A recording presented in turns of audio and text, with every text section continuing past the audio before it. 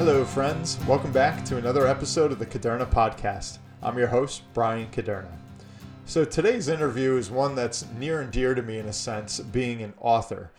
All right, as an author, I know how hard it can be to write a full book, produce a book, and then the hardest thing sometimes is actually introducing that to the universe and eventually selling copies.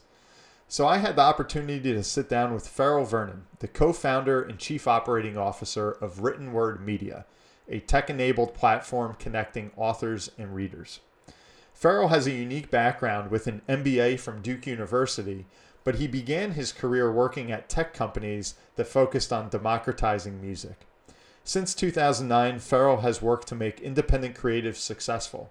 He spent 6 years at Reverb Nation, another software focused more on the band and music space, before leaving and deciding to form Written Word Media with his wife, Ricky Woolman.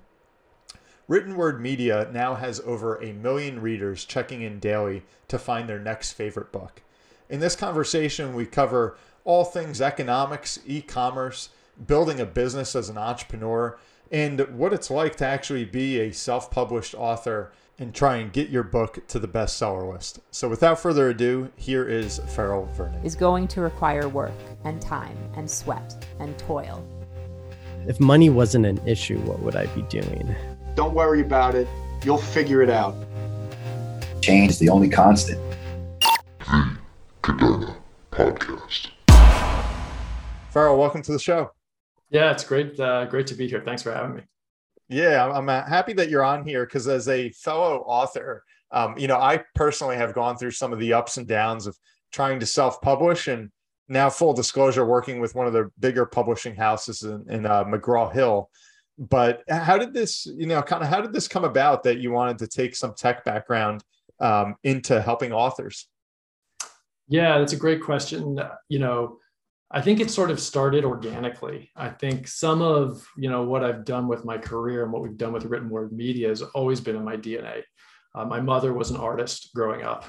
So I saw, beautiful things around the house and textiles and all this kind of stuff. So that was very much understanding, color and what an artist goes through as part of my upbringing. My father was an entrepreneur. And so he ran a hotel business. So I really saw both of those things come about. And so when I jumped and took the job at Reverb Nation, helping bands and musicians, it felt very natural. It wasn't intentional that I wanted to serve the independent creative, but as soon as I got in that world, you fall in love with these people that are, it's the little guys in the industry. They're writing music, they're writing books, they're inventing new ways for things. It's really cool. And so it's been a lot of fun and a real honor to serve them over the past, decade and a half. That's awesome. And now growing up, I feel like, you talk with a lot of folks that are either like the jocks or they're more into the arts. And it's funny to see how people kind of evolve and what life brings you down the line. Is this something you always knew you wanted to do, like be in music, be in writing and things of that nature? Yeah, in retrospect, it looks very natural, but I'm not sure if you'd asked me when I was 15, what this is what I would tell you I'm doing. But I think, what I did always see is watching my father run his own business. I always kind of saw that as a potential path, right? I was really fortunate to have that model at a very early age, right? Like anything is possible. Like if you work hard, you do these kind of things, like you can make this happen. And I saw it happen. And as a little kid, I would go to the hotels and I would meet the people that worked there and it was cool. And so I think I always kind of had that model and I really straddled that line between, I was super interested in business and people and, how you can build something valuable and sell it. But I always have been artistic. I draw, I love reading. I've always, read specifically, a lot of science fiction.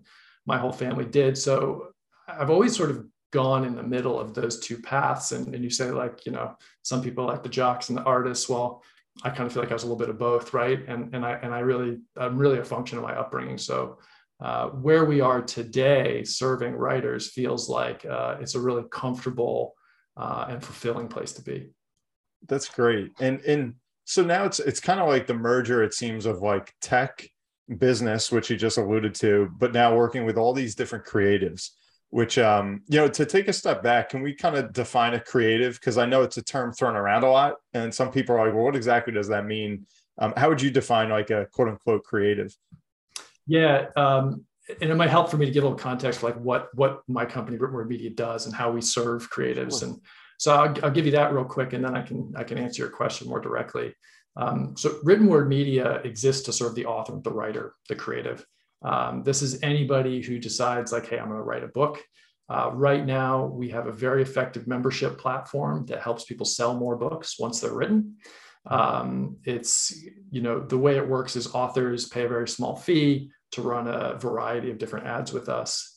And we have 5 different media properties for readers and about 1 million readers across those 5 platforms. And so as an author, you come to us and we can help you reach a variety of those readers who are targeted just for whatever genre that you write in.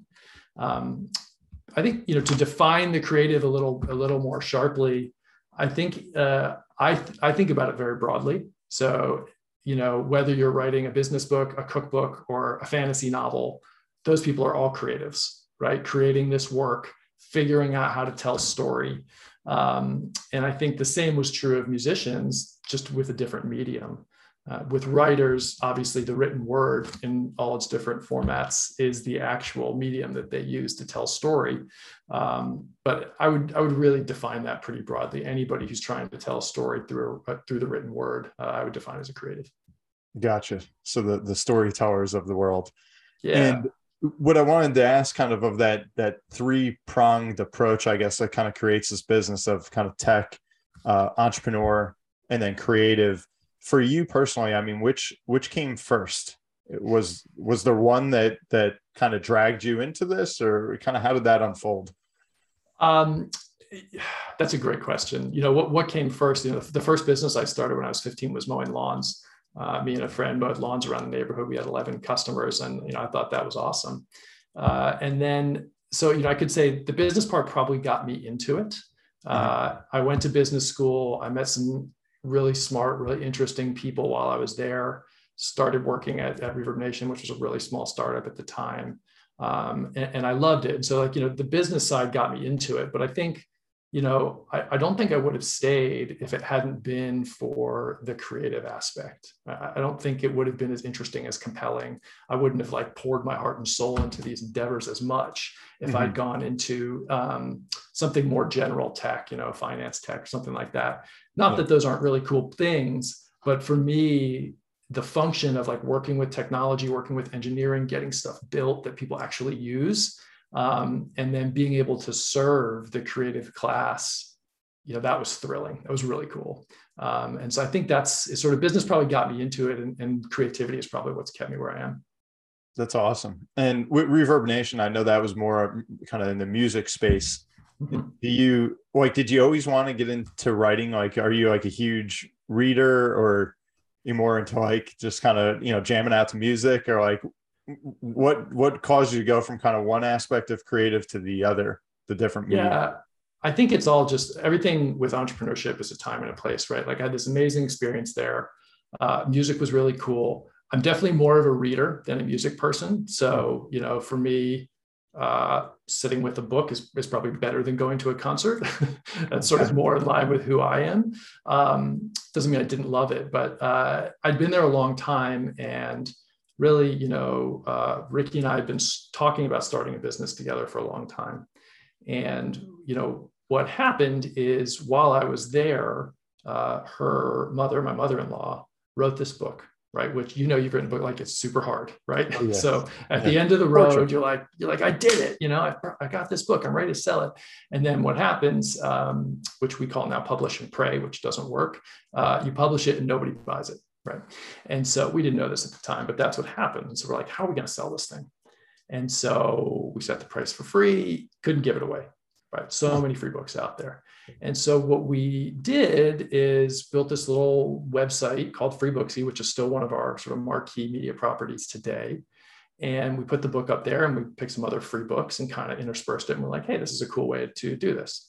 And then it kind of worked a little bit. And for me, it was kind of a pause. I didn't do a whole lot after that. And my wife was working on it. She was an independent consultant for e-commerce companies doing digital marketing. And so she would experiment with this site, Free Booksy, on the side for her consulting clients and say like, hey, what's working for me on Free Booksy might work for you, right? You could experiment. This is the good old days when Facebook ads were dirt cheap. And what happened is the audience for the site and the Facebook page started to grow. And then one day an author writes in and says, hey, can I pay you to be on the site? And that's the kind of the light bulb moment where you're like, okay, this is a thing. And so she continued to run that side by side with her consulting business for a little while. And then it kept growing. And then one day, I'd been where I was for about 6.5 years, like a long time. I was starting to feel ready for a change. And we looked at the business and we're like, this is a real thing. Authors, this could be a real business. And that's when I quit my job and we reincorporated it as Written Word Media and founded the company in earnest. And that's kind of how we got to where we are. That's sort of like the short version of the origin story. Gotcha. No, I appreciate getting some of the backstory there. And I think one of the things, maybe you can help me answer this, is like, there's just so much information out there on the internet. And I know I think everybody, and myself included, it's like you can go there looking for something, and then before you know it, you're just completely overwhelmed with data or research or whatever it is that's out there that you're getting bombarded with. So when you have a site like yours that can collect a lot of books and or authors, I should say, and I'm assuming it's maybe not the top tier, if you have a Dan Brown or somebody's already selling millions of copies, they're kind of selling themselves. So when somebody goes there, like what, I guess, how, if you're not like rating the books per se, like how does that happen? How does somebody go there and say, well, this is a good book or that's a bad one? Do you have people that are actually reading and reviewing, or how does all that work on the site? Yeah, so that's a good question. So the way the sort of mechanics of how it works is we do have people, they're not reading the whole book, but they're reviewing a handful of sort of proprietary criteria that we look at to ensure a book meets people's needs. But part of the way we cut through that clutter that you just alluded to is genre and device. And that's something that we found to be incredibly effective, even though it's super simple. So one of the best predictors of whether or not somebody's going to like a book is what their favorite genre is. So for example, if you like mystery books and I present you with a mystery book, there's a super high correlation that you're going to like that book. Sure. And once you start getting into sort of the niches of the genre, that continues to get better up to a point. And then when you're trying to say like, hey, really small niches don't work as well. So what we've done is we've created a service where a reader identifies which genres they like and they identify how they read. So let's say you want to read mystery books and you read on your Kindle, then we only send you books that are available on Kindle and are in the mystery genre. And then if you have other genre choices, the email automatically builds. So as a reader, you get a super customized email that's just books that we know you're going to like. And within that consideration set, readers maybe not pick all of them or they pick some of them. But that's how we narrow it down so that the reader experience, and most of this is done in their email. So it's a technology that is everywhere, right? Everybody's got it. It's super easy, super portable. And the readers of the world react really well to it. And that's kind of how we curate right now. And I think one of the things that we're really curious about and always experimenting with is how can we do a better job at curation? And we spend a lot of cycles figuring that out. Gotcha. And then you hear so much now about, the pay to play, whether it be through Facebook or other social media platforms. I guess, how do you get the real quality to shine when, say you're going to do those emails or what have you, is it because, and the reason I'm asking this is like when I've put together a manuscript and when I go out to different publishing houses, almost every time the first question they ask is, tell us about your platform. And it's like they could care less about the book. Is it a good book, a bad book? What's the chapter? It's like, how many followers do you have? Where are you speaking? They want to know all these things so that there's going to be a certain level of books sold before they even sign a contract. So with that, I mean, do you have, I assume some people can pay, perhaps a little bit more to get, a premium spot in the email or something. What is it that can maybe drag like a good book that maybe didn't put a big budget into it, but does that book maybe have the potential to grab a lot of space on your website or your platform just by virtue of quality, and that a lot of people are going to want to come read that book? Yeah, that's a great question, right? And I think you've identified on a couple of things that are going on in our industry. One, which you identified is, publishers basically want you to do a lot of their work for them before you even get there. Sure. And that, in my opinion, is unfortunate, but I think it is a good case to be made for going the independent route. And most of our customers are independently published. We also serve a lot of publishers and small publishers. But the mechanics of being an independent author is it's harder, but you get to keep a lot more of the money. And if you're having to build your own platform anyway, even to get to a publisher, why not do it for yourself and sort of keep the rewards? Now, every author's path is different. And I don't ever say one's better than the other, even though some people out there will. It's different for everybody. And then on the quality piece, quality is very much in the eye of the beholder, and we believe that. So I may like a certain kind of book, and you may think something else is cool, and we're both right. And I think that, the things that trip up authors, honestly, is the cover. That's the biggest thing, because when you present a couple of books in front of somebody, they absolutely judge it by the cover. They judge the quality, they judge the genre is the most important thing. So if your cover looks like it's a thriller novel, but it's actually a sweet romance story, the reader's getting gypped, right? They're like, oh, that's not what I wanted. And so that when we see authors sort of make mistakes, it's often with the cover. It's not spending enough time or enough money or enough thought on what that cover is, because when you think about it, you're on Amazon, if you're searching for a book, or if you're on Apple Books or wherever you're searching, there's a list of these books and they're just thumbnails, right? Mm-hmm. They're images. It's essentially an ad for your story. And as an author, you got to think about it that way. And I think in terms of like books that do really well on our platform, within sort of equal billing of genre, the cover and sort of name recognition of the author are the two things that really matter the most. Gotcha. And how many books would you say are on your platform? We have, 1 million readers. We send most of them daily emails. So we transact millions of books every year. Wow. Easily. So we do a lot of volume, and that's, we're doing the recommending over email. And then when the reader clicks, they're taken to the retailer platform and your Amazons or Google Plays, that kind of stuff, to actually get the book. And that model has worked really well for us, because authors can build their following, they can build their reviews, they can teach those algorithms about their book using our service. And that helps them either get their first bit of traction or really put gas on the fire if they're already succeeding. Okay. And you mentioned the algorithm, so is that some of your background, or did you and your wife, do you kind of go out and hire like the techies that were able to kind of create this thing that worked? Yeah. Or like, I'm sure a lot of people that are thinking of getting into starting their own kind of e-commerce business are wondering how that all works. Yeah, so my background definitely is in technology, and building this stuff is what I do and what I love doing. So that helps. Okay. I think that there's a very big difference in when you talk about algorithms. The algorithms of Amazon, and what we're trying to do is just understand it so that our marketing product takes advantage of that on behalf of our authors, right? Mm-hmm. And that's pretty tricky, and it requires some understanding of both marketing, creativity, and some pretty deep tech.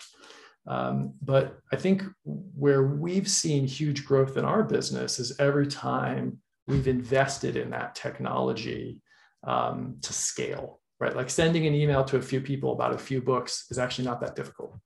But, sending millions of people books every single day on time without ever failing takes a lot of work.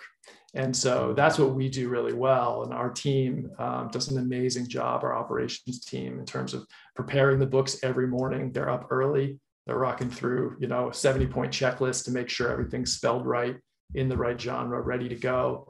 And we're sort of a real on-time, organized shop. And I attribute that really to the hard work and dedication of the people on our team.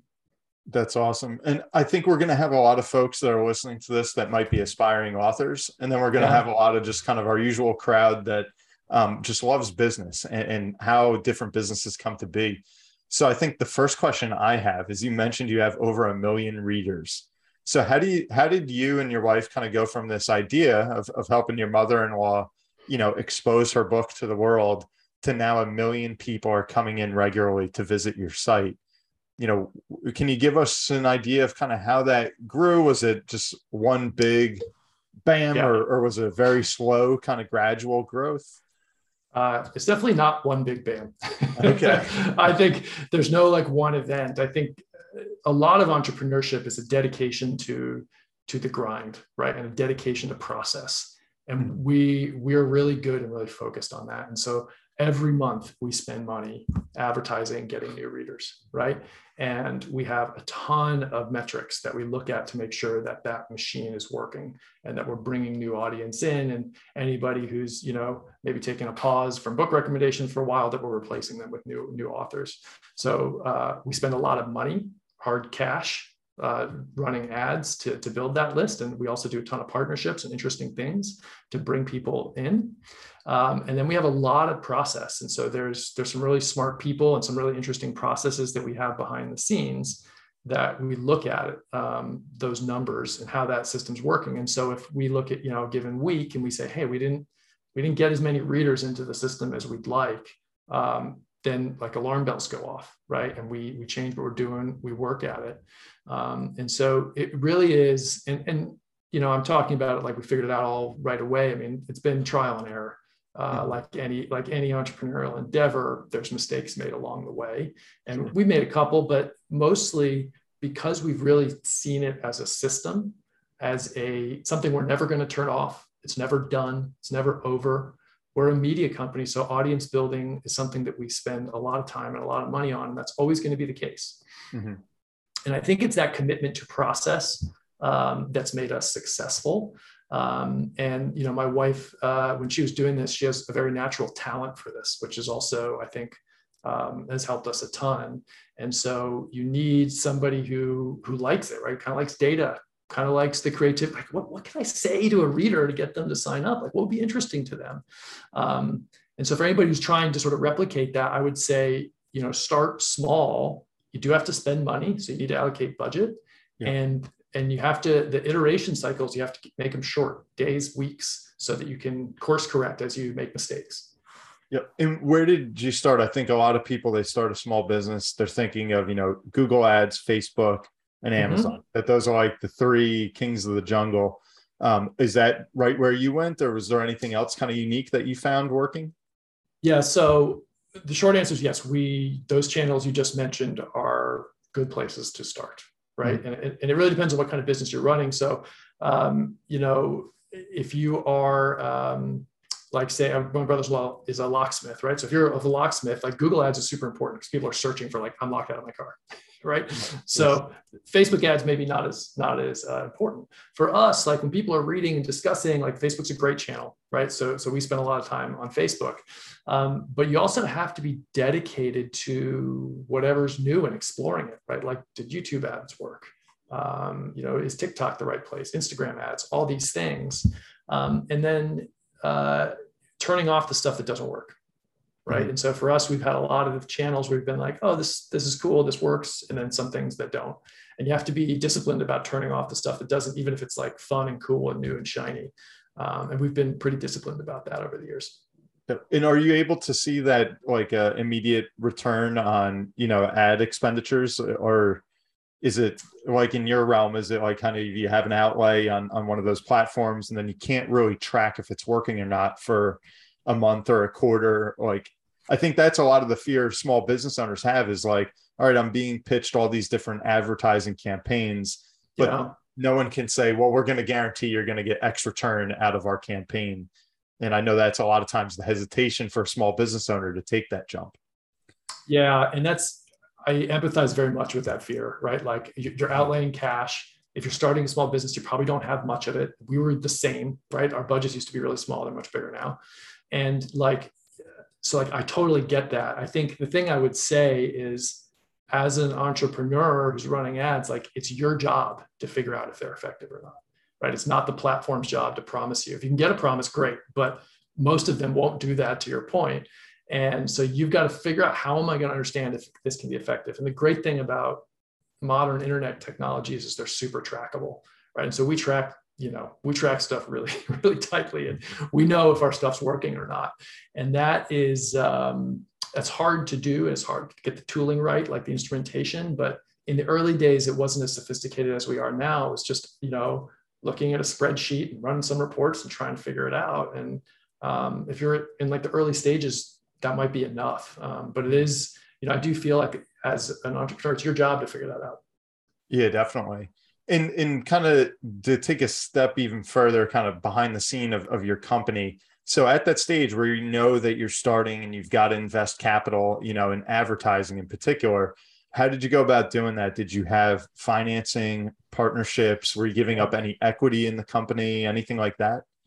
Yeah, that's a great question. We did it, a certain way. So I'll tell you, I think about this like cooking a chili, right? Like everybody cooks their chili a little different way. And so I'll give you my recipe, but you can cook it differently, right? And so we continued to run my wife's consulting business. Really, she ran it while we were growing written word media. And so that business paid the bills for us personally and allowed us to basically reinvest 100% of everything we made on written word media back into the business. And that was scary. I'm not going to lie to you, right? Like reward doesn't come without risk. I'd had this great benefits and salary for a number of years, and we just all of a sudden didn't have that. So we were relying on the consulting business to get us through that sort of initial year and a half period. And it was really hard, but, in retrospect, we didn't have to borrow any money. We didn't have to give up any equity. Like you said, we didn't have to go out and spend time raising money.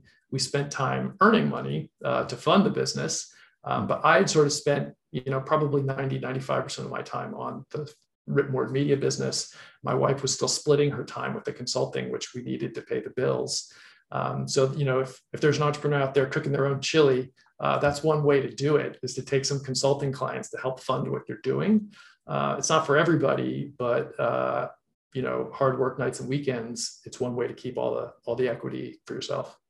Yeah. And I think that's what you're seeing more of kind of in the gig economy is people taking baby steps into that rather than just kind of cutting the cord and diving in head first, kind of sink or swim.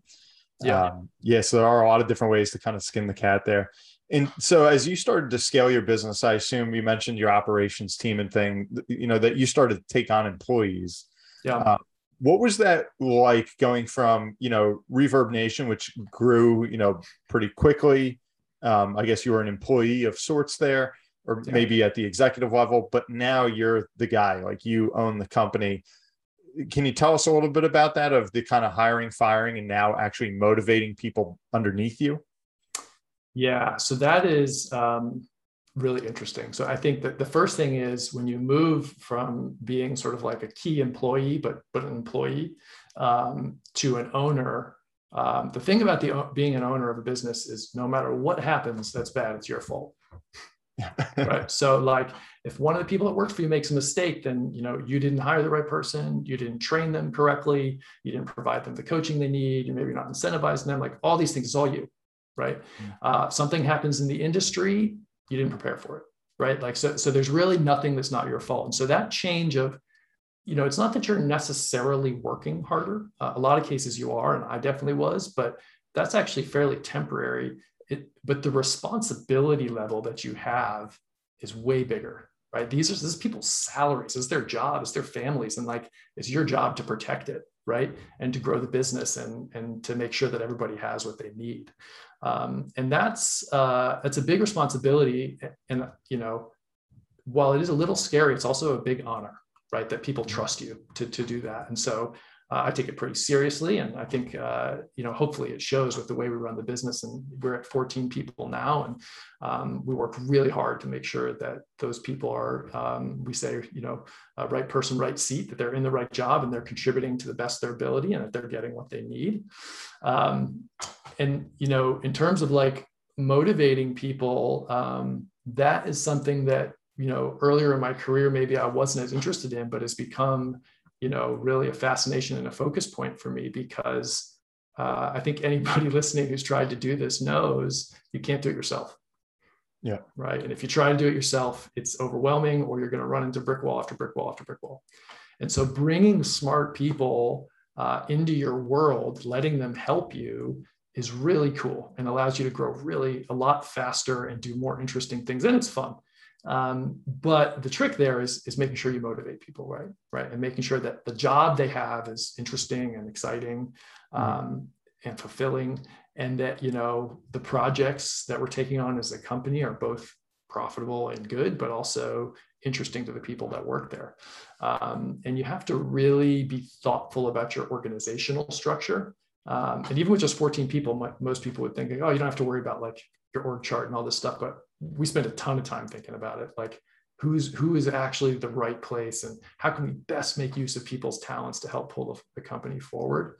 And I think when you get that puzzle right, and we made plenty of mistakes before, but when you get that puzzle right, kind of where we are now, things really start to cook, and it's really exciting. And so, we're at 14 now. Hopefully we'll be bigger next time you and I talk, but that's kind of where we are.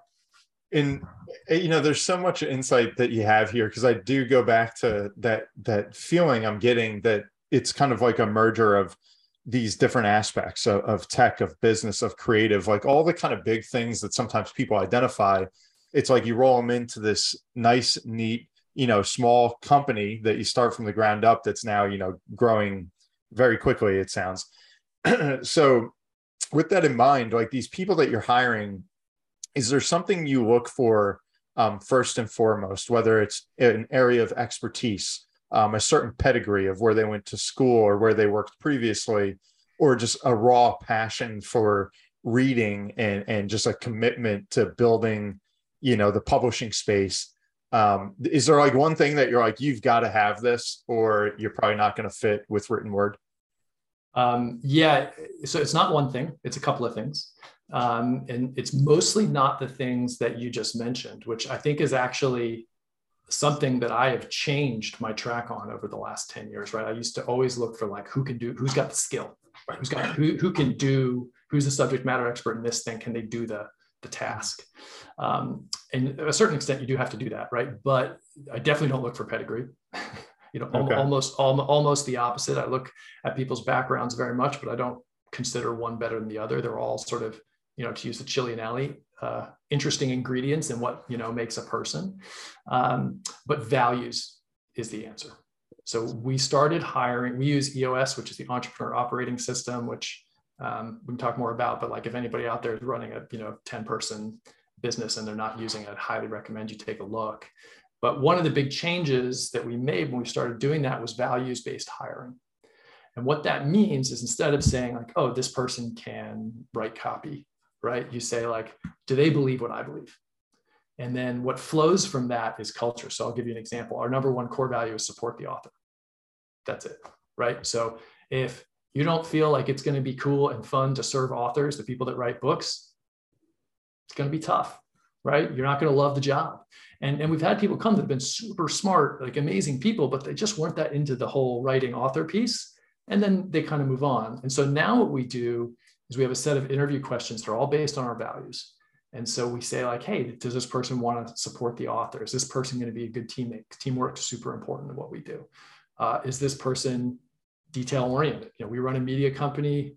We're serving authors, like quite literally, I's need to be dotted. Things need to be spelled right. And if that level of detail is like overwhelming to you, or you're like, I don't really want to deal with that, like terrible fit. And so, but like once those people have the values, you can teach them skills. And we've become really good at teaching people skills. We have processes to teach them. We use external training. Ricky and I, as founders, do a lot of coaching and training internally with people. And what you found is whether somebody, went to college, didn't go to college, is a photographer or whatever, doesn't matter. What matters is they believe what I believe and that they want to work. And if we find those things, which we've been very lucky to be able to find with our current team, things really start to work well. And so I would say that that's really the biggest thing is hiring based on values and what you believe. And if somebody believes what you believe, you can teach them how to do X, Y, and Z. That's awesome. And the space that you're in right now, what is it like competition wise? I know when I wrote my first book, which was Millennial Millionaire, came out in 2016. It was, the whole process. I kind of went working with some literary agents. They wanted to kind of hijack the book and like change everything. And it was not the best experience. And that's when I was like, you know what, I'm going to kind of abandon trying to go for like the big publishers. And I just wanted to really make it my own baby. And so I used CreateSpace through Amazon. Yeah. And then kind of like you said, the publish and pray, that was really me, because I had no idea once I wrote that book of what to do. And it was kind of like learning after the fact. And it's like the sales came a little bit later than I thought they would have, because I had to learn how do you actually like generate the buzz. So what I was going to ask is now with CreateSpace, or I think it's KDP now, and Amazon having all that, and self-publishing becoming so much more of a thing, are there other versions of you out there, and how are you dealing kind of with the marketplace for what you guys do? Yeah, that's a great question. I think for what we do, there's certainly other people that do similar things, right? That you can go and you can buy an ad that gets delivered via email to a targeted reader. Most of them are a lot smaller than us, and so they reach less people. There's one player in the space that's way bigger, and but that they also I'll use the analogy like colleges, right? So like that's Harvard.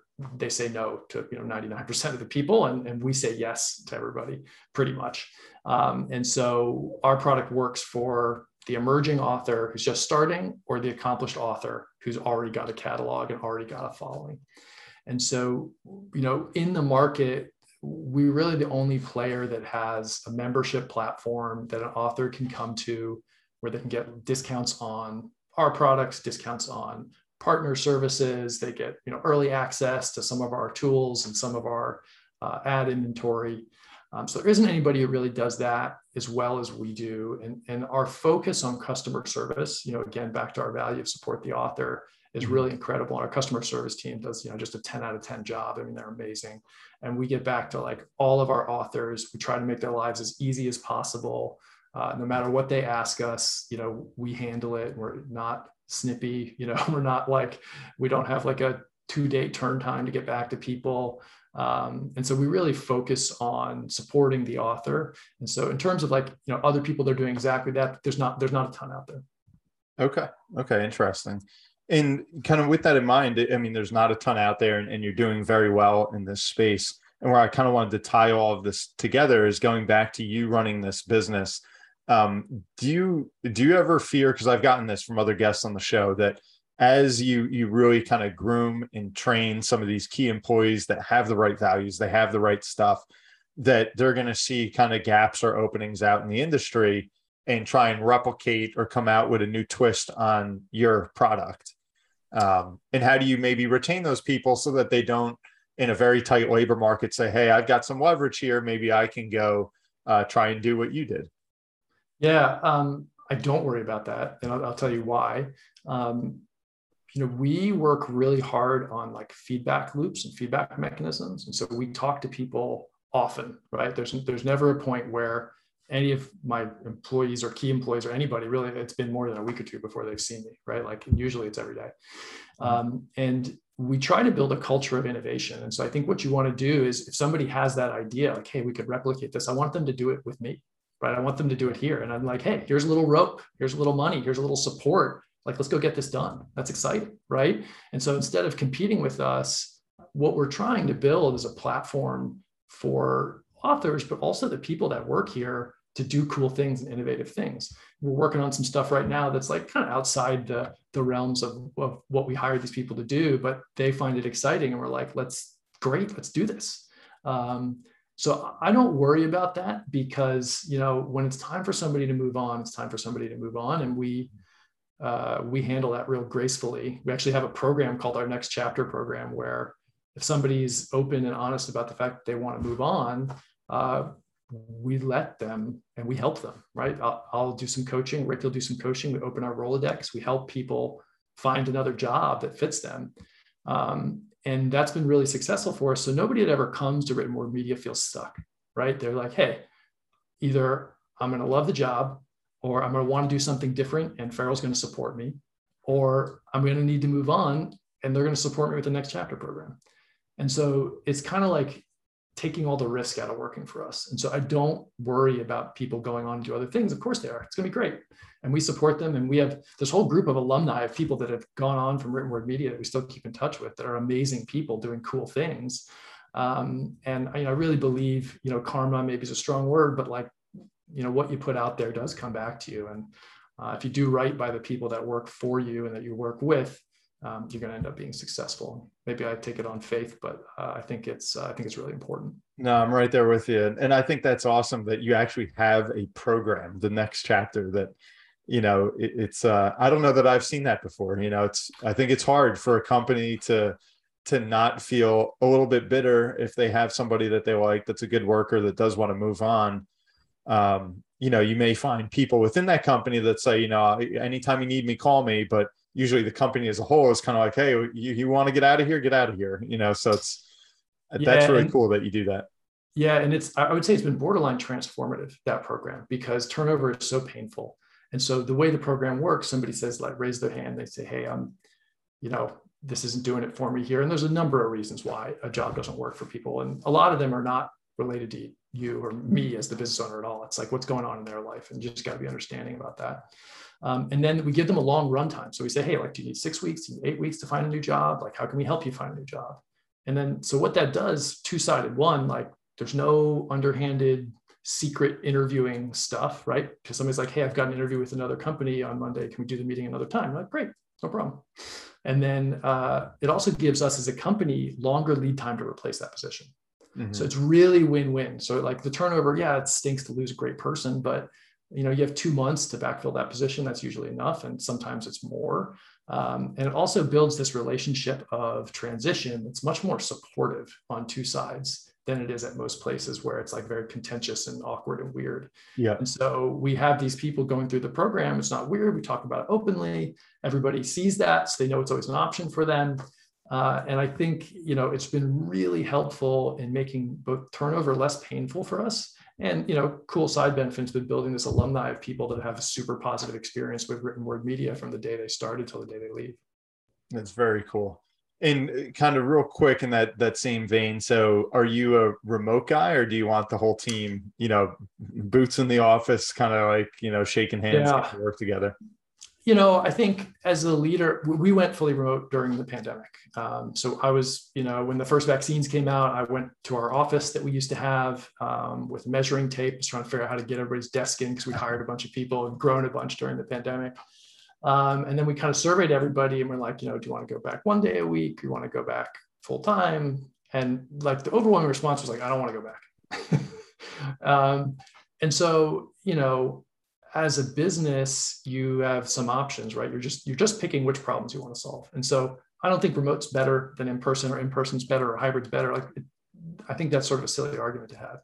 The argument is like, which set of problems do you prefer, right? If you're in office, then the problems you're preferring is you got to get people to commute, and you can only hire people that can drive to your office. That's it, right? Those are problems. And if you like solving those, great, then that's the right solution. For me, I like being able to hire people in different places. I like the flexibility that remote work gives us as a company. We're not manufacturing anything, so we have that option. And we've had a bunch of really cool benefits from going remote. We have some people, they're 4 hours away, 2 hours away, that if we were working in office, they wouldn't be able to work for us. And we had one employee who literally moved, hours away. And, in the old world, she would have had to quit. Right. But now you have a great person who works for you, who's an amazing, worker, who knows your values, and like you get to keep them when they are going through a life transition. And I think that's really been a cool thing about going remote. So I'm not dogmatic about it. I think there's some magic to being in person, no doubt. And we try to get the whole team together once a quarter in person, do something fun, have a meeting, and kind of see people. So I guess that's kind of hybrid, but I like the model that we have, but I don't have like, oh, that one's bad, this is wrong. Like, I think they're all right. It just matters, which set of problems you want to solve. Yeah. And you go with what works ultimately. So exactly. That's awesome. And now one of the things I wanted to ask you now, going back to really kind of the business. So we're in an era, it seems like everything is a membership or a subscription, Netflix, Disney Plus. I mean, the list goes on and on. It's like we're just living in these subscriptions that we all adhere to. Now, I understand that your business model has gone in that direction, right? To a membership platform. Can you tell us a little bit about that, or what prompted that, or how the results have been? Yeah, so it's very early. We launched it a few weeks ago. Okay. Early results have been positive. We have people signing up. We have people excited about it. The reason why we moved there is really because, our product, a year ago was this incredibly effective ad product, but it was, and still is, pretty transactional, right? Like you come to us, you buy it, it works, and then you go away. And that is a great way to create value sort of on a very thin sliver, but our core value is support the author, right? And authors need more than just an email marketing service that works really well.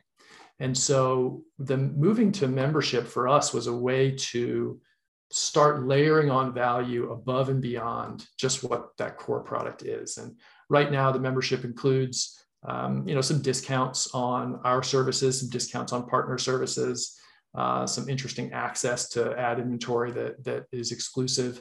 But it's really sort of step zero for us, right? And step one is adding more things to that membership. And we're really excited to do that because it builds a much closer relationship with our core customer, who is the author, the writer, and allows us to continue to add value to their service without having to charge for it every time we do it. So we can invest a lot of money and a lot of time and a lot of people into building something cool, and then we can put it into membership, and we don't always have to sell it separately. Sometimes, obviously, you have to running a business, but it gives us a place to sort of put value for the author above and beyond what we've been able to offer in the past. And I'm super excited about it. In conjunction with that, we also reworked how everything looks. So, our author dashboard looks really cool now, and it's got all sorts of fun stuff. And, we're pretty optimistic about the future with this model. That's cool. And is there anything on the opposing side of the model for the readers that, do they ever pay anything, or is there any subscription opportunity to go find new content or teasers or previews or something that is that kind of in the works, or has that been a thought? It's definitely been a thought, but when you zoom out and look at, like, again, why we exist, which is supporting the creatives and the writers, right? The content creators, charging readers doesn't help them, right? We want the biggest audience possible. And, one of the best ways to do that is to make it free. And so it's totally free for readers, and probably will be for quite some time. If there was ever a way we could figure out sort of a paid product for readers where we could, clue in the authors on some of that benefit, that would be something interesting that we would think about. But, back to values, you've always got to be keeping those values in line, and that guides everything we do. And right now, the best way to support the author is to make it free for the reader. And so that's what we do. And are there any transactions on the site as far as the readers buying the book through you? Are you a channel for distribution, or do they then go to Amazon or Barnes & Noble to get their book? Yeah, right now they go to Amazon, Barnes & Noble to buy it, straight up. There is a movement in the industry where authors are starting to explore selling more directly, but really until this year, or really until the pandemic, that technology was out of the reach of your average independent author. But with the enhancements in e-commerce, which I attribute a lot to the pandemic, shoppers are used to multiple platforms buying from stuff. It's become a little more palatable for authors. And, the goal is pretty simple for an author. If they can keep more of the revenue and not have to pay a gatekeeper like Amazon or Apple, that's great. And so we're definitely starting to think about how we can support that moving forward, because I think authors are starting to look at it more. It's still pretty small, the amount of authors who are willing to do that and have traction to do it. So we're kind of watching to see how that goes, but it's definitely something we got our eye on. Okay, very interesting. And maybe to kind of wrap all of this up, I know a lot of what you service, a lot of what these readers are reading are self-published or independently published. What do you see as far as the future of the industry for all of this self-publishing and independent publishing? Yeah, I think it's something I love to think about. And, we get to think about because we're in the industry and we're talking to these authors. I think one of the things you're seeing is really a serialization of content, right? And this is happening with platforms like Wattpad, and Amazon has one called Vella. But you're seeing the rise of like serialized chunks of story. And this is, you see this happen with TV, right? So like a story like Game of Thrones, this huge, broad, like all-encompassing story arc that couldn't really have been told, even 10 years ago, is now being told in a manner where like, chunks of content are coming out and you're telling this super long, interesting story.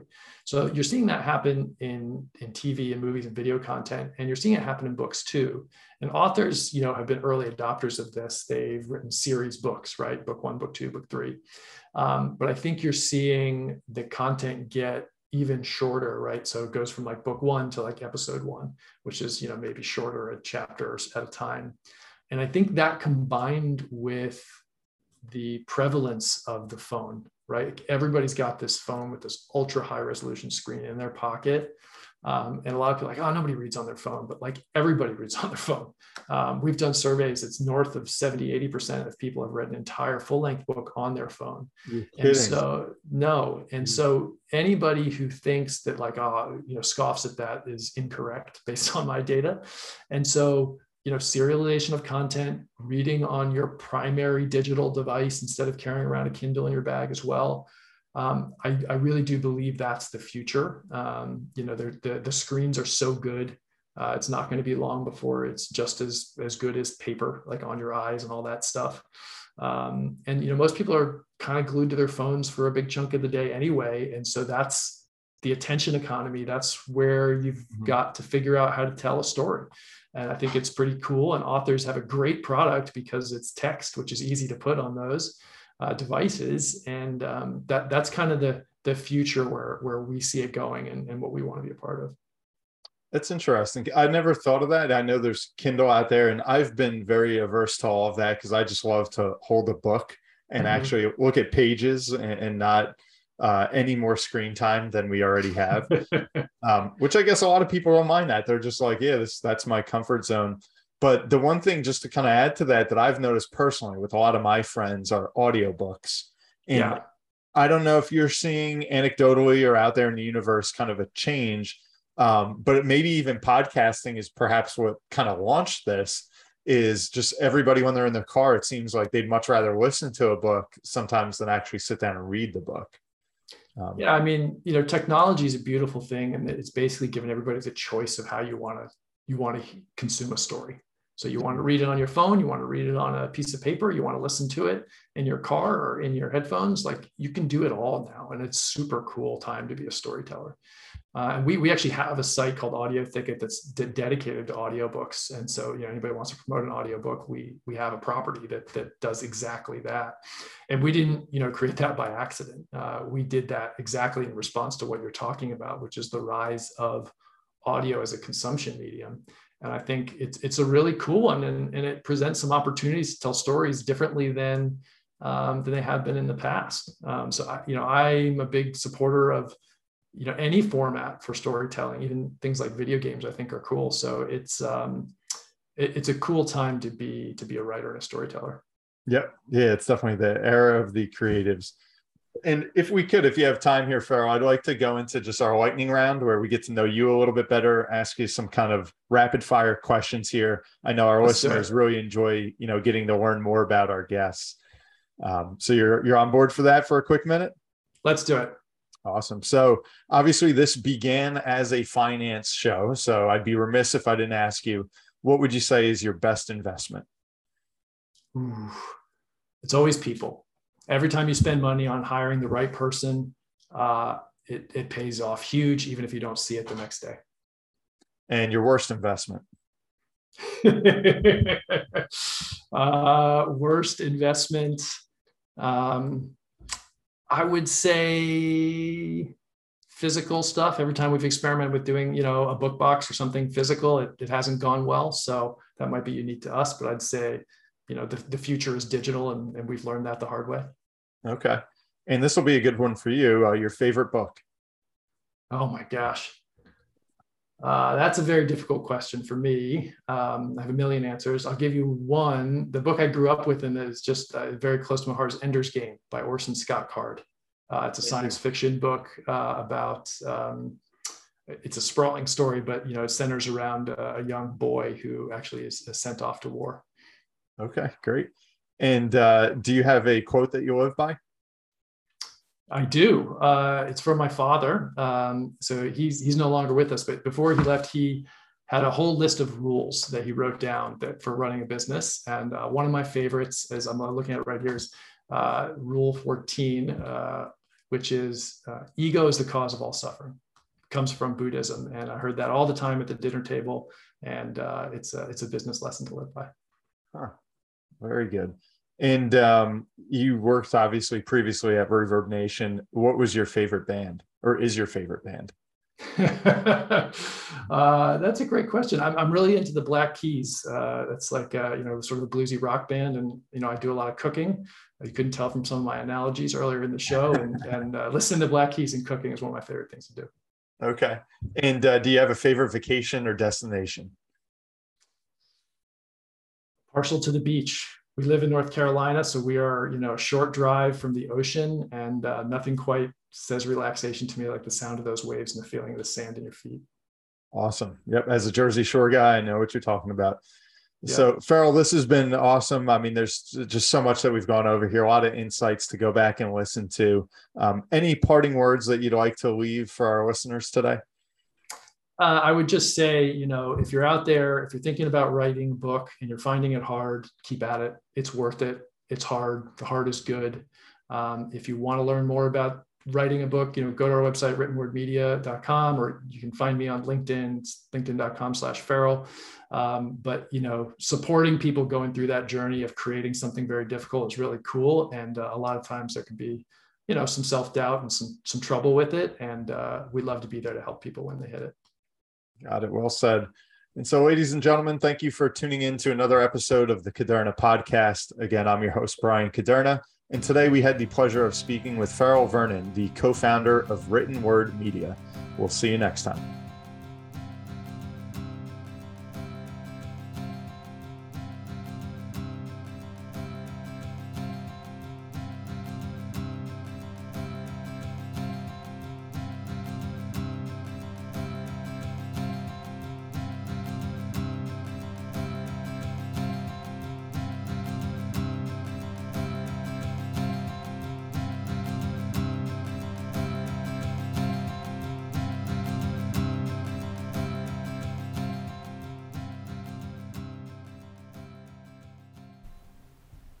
The Caderna Podcast is for informational purposes only. Individual situations may vary, and the information should be relied upon only when coordinated with individual professional advice. Guardian and its subsidiaries do not provide tax, legal, Social Security, student loan, mortgage, or real estate advice. Listeners should contact their own tax, accounting, or legal advisors or the Social Security Department in this matter. All investments and investment strategies contain risk and may lose value. Brian Caderna is a registered representative and financial advisor of Park Avenue Securities, LLC, Pass, 300 Broadacres Drive, Suite 175, Bloomfield, New Jersey, 07003. Securities, product services, and advisory services are offered through Pass, a registered broker-dealer and investment advisor.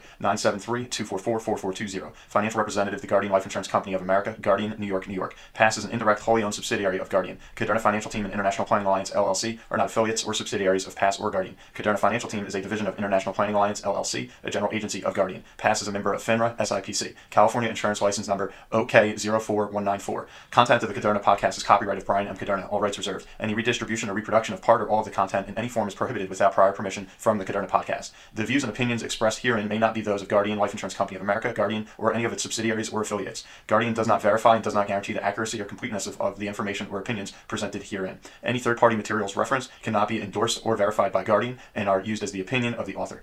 Guardian, its subsidiaries, or affiliates do not provide or issue or advise for mortgages. This material contains the current opinions of the author, but not necessarily those of Guardian or its subsidiaries, and such opinions are subject to change without notice.